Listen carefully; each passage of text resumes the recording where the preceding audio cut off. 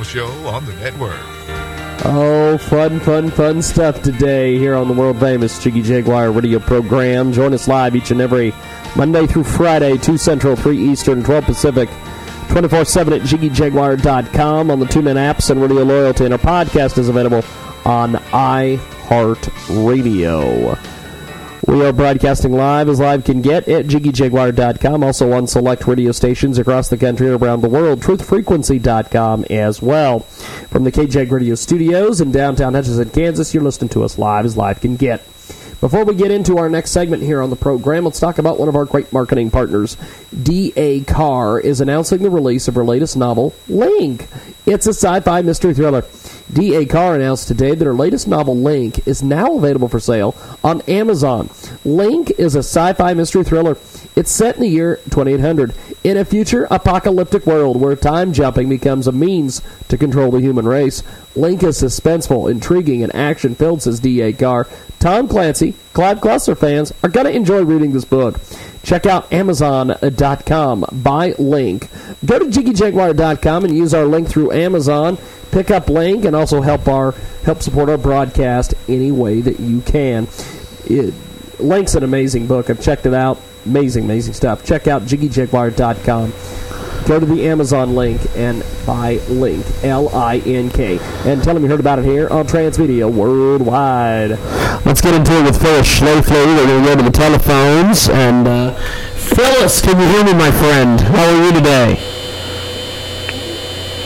Hello. Phyllis, can you hear me? There you are. Yeah, James. Yes. I can hear you fine. Now, Phyllis, let's talk a little bit about what's been going on recently. By the way, Happy New Year, my friend. Thank you. Same to you. Now, there's been a lot of different things going on with the Obama administration ever since we started this new year, and it seems to me that the high cost of fast-tracking things, Obama received thundering rejection to his attempt to make the November congressional election a referendum on his policies. Tell us a little bit about this, because this is a major news story that's been around the country and around the world. Well, Obama came out and said very clearly that he would not be on the ballot on November 4th, but his policies would be. And he acted like the November 4th was a referendum on his policies. Well, taking him at his word, no question about it. The American people said, no, we don't like it. We want a change. And I'm hoping that the Republican Congress will give us a change. Now, what did you think the other day when a lot of the Republicans voted against John Boehner for Speaker? Well, I didn't express a view about that. A lot of them were very unhappy about him, and I think rightfully so. They voted for him, but then I understand he broke his promise not to retaliate against some of them by taking away their committee chairmanship. And then he said something that's really obnoxious. When they asked him what he thought about the Tea Party, he said, I don't care what the Tea Party thinks. Now, wow. I find that offensive, and you ought to apologize for that, because we do care about all the segments of people who will vote conservative, and certainly that includes the Tea Parties. Now, I'm not a Tea Party member, but I think they're an important part of our coalition, and they're entitled to their views. Well, and see, this is the thing, is he basically cutting off his nose to spite his face, basically, here? No, I think he's doing what the establishment wants, a big money crowd, and they are annoyed by the Tea Parties and other consumer groups who are expressing a view. And I think that's the whole purpose of a convention, is for all the various sections to come together and vote for a candidate that is the choice of the majority. And the idea of the kingmakers, the people I used to call the kingmakers, now we call the establishment, or the rhinos, Republican in name only, go into an expensive apartment in New York City and decide who our nominee should be. That's not acceptable. What should we be doing to decide the nominee from the Republican side? Well, the first thing you need to do is read A Choice Not an Echo, my new book. Yes, in indeed. which I describe what they've done in previous elections since 1964. The original A Choice Not an Echo just carried the story up to 1964 when we nominated Barry Goldwater. But an awful lot has happened, and a lot of all is taking place behind the doors with typical shenanigans. In fact, a couple of people have stopped me in the grocery store and said, Phyllis, I read your new book, A Choice Not an Echo, and it sounds like the last half of it is written by the same person as wrote the first half, and it's all the same thing all over again. I said, that's right, and I'm the same person. Why is it that your values have never changed, but a lot of the values in the Republican Party have, or certain people have tried to change the values? Well, I think it's simple. I'm a volunteer, and I don't get paid by anybody. Well, that too. So I don't have to shade my views to suit whoever's giving me some money. Yeah. Phyllis Schlafly with us today. EagleForum.org is the place to find Phyllis, and the book is just getting all sorts of rave reviews. I know there's a lot of people that are excited about A Choice Not an Echo being re-released and updated and things of that nature. What can the new Republican Congress learn from picking up your book and reading it? Well, they can learn what we're up against. As Patrick Henry said, I have no lamp to light my feet except the lessons of history. And that's right. You need to know what they've done before and how they've done it. And, they've given us a whole bunch of losers, one right after another. Bob Dole and John McCain and Mitt Romney. And they were not good candidates, and they were not the choice of the grassroots. And we're tired of that. And the funny thing is, I have one column in which I tell how the establishment believes in primogeniture. Most Americans don't even know what that word means. But it's an English custom that when a man dies, all of his goodies, his property and wealth and everything, go to the next guy in line. The next son is the next guy in line. And all those candidates I just mentioned, Bob Dole and Mitt Romney and John McCain, they were accorded next in line status, and we just got them, and because the establishment picked him. We've got Phyllis Schlafly with us today. What did you think of Mike Huckabee's potential announcement of getting into the presidential fray? There's a lot of people like Michael Savage and a few others all over the country that are not a fan of Mike Huckabee and they don't think he's electable. What do you think of Huckabee's chances? Oh, well, I don't know that his chances are very good, but he certainly will stir them up. He certainly will make the race interesting because he is an eloquent speaker and eloquent in handling the media and in handling the hostile questions. So I think it really will be difficult for any other candidate to go up against him. I'd like to see him in a debate with Jeb Bush. That was who I wanted to get to next. What do you think of Jeb Bush? When I hear him running for president, I just keep thinking, why do we need another Bush? And because there's a lot of good members of the Bush family. George P. Bush down there in Texas, but I'm not a big fan of Jeb Bush.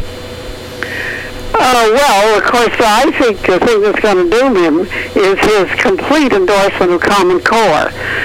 Common Core education, so-called standards, is the hottest issue at the grassroots. And people are up in arms against it, and he is locked in as a major supporter of Common Core. And I think he really can't be nominated as long as that's true. Well, and this is the thing. I don't understand why he is such a big fan of Common Core, because this is just a horrible way of teaching our youth. Well, it certainly is, and it's rewriting a lot of history to make our game plan narrative of history tie in with all these race and ethnicity notions that people are trying to spread at the present time. And I think we've already had some good history written. They ought to be taught history the way it happened, not the way the liberals wish it had happened. But that's one aspect of Common Core. Another is the data management. They're piling onto the Internet just all kinds of private information about children, which parents don't like them to do. And then the math standards are just incomprehensible. That's the story of why Governor Jindal of Louisiana changed. He initially had his state buy into Common Core, and then when his elementary school kid, came home with his math homework, he said, "This is crazy. It makes no sense." And so that's when he changed.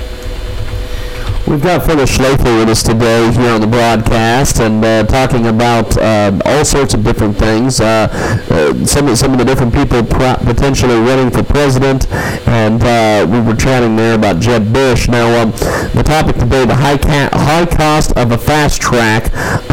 Instead of offering a conservative alternative to the people who elected them, Congress is basically dallying with a plan to give even more power to Obama. It's called a fast track. It's a scheme to authorize the president to negotiate with official foreign governments. Tell us a little bit about this, because he's going to be doing this in secret, possibly bringing an agreement to Congress for an up or down vote with a limited time period, practically no debate or a chance for a filibuster here. Well, you've just defined the fast track. That's the way it is. And it just blows my mind that anybody in Congress would want to give Obama new executive powers over what he's already got and has taken. Because what fast track does is to allow him to go in a secret room with a bunch of foreigners and make some kind of a deal, and then come out to Congress and say, you can vote yes or no within a limited time period, and that's it. You don't get a chance to amend or to filibuster or whatever. And I think the whole idea of giving him more power is outrageous. And then in addition to that, you've got the example of the last bill that was put through by fast track, which was the earlier trade agreement with South Korea. And we were promised 60,000 new jobs. Well, we got 60,000 new jobs, but they were in South Korea. They weren't in the U.S. Yep. Phyllis Schlafly with us today here on the broadcast, talking about Obama's, basically the high cost of the fast track. Senator Elizabeth Warren has kind of come to the forefront here as being the next big liberal hero. She let the cat out of the bag when she admitted in a speech this year they have to be secret, because if the American people knew what was actually in them, they would be opposed to it. Give me your thoughts on this, and also give me your thoughts on a potential Elizabeth Warren run for the Democratic side in the next presidential election. Well, I don't know about her chances of getting the nomination. I guess Hillary would have to pull out first. But at any rate, I don't have any influence on who the Democrats pick, so they're going to have to be on their own. You can't do everything. I do want to have some influence on who the Republicans pick. Yes. Everybody listening to this program can have some influence. If you read my new book, A Choice Not an Echo, definitely see what the kingmakers have been doing in the past and what you can expect them to do this time. Well, and that is the one thing about this, is that A Choice Not an Echo, the great new book from Phyllis Schlafly, details a lot of the different things that need to be done, and you're just helping. You're trying to help the conservative movement out, and I'm so glad that you're still out there doing all these amazing things for us, because we need your voice basically on the ground here, especially. Well, thank you. Politics has been my hobby all my life, and I think it's very important if we want to keep this great, wonderful country that God has blessed us with. And it's just very important. I have people every day saying, well, I'm so disgusted with what's going on in Washington. I think we should have a third party. Well, that's a mistake. We are a two-party country, And if you like third parties, move to Europe. They've got lots of third parties all over the place in Europe. And it's not a better system. We have a two-party system. The fight is in the Republican Party, and if you want to win that battle in the Republican Party, you need to be fortified with my new book, A Choice, Not an Echo. Definitely. You can get that on Amazon. On my website, eagleforum.org. That's right. eagleforum.org is the best spot to pick this up, and also check out Phyllis's daily writings as well. Phyllis, I appreciate you making time for us today. Thanks for coming on, my friend. All right. Happy New Year and have a good day. Definitely. You too. Thank you, Phyllis. Phyllis Schlafly with us today here on the program. She joins us live.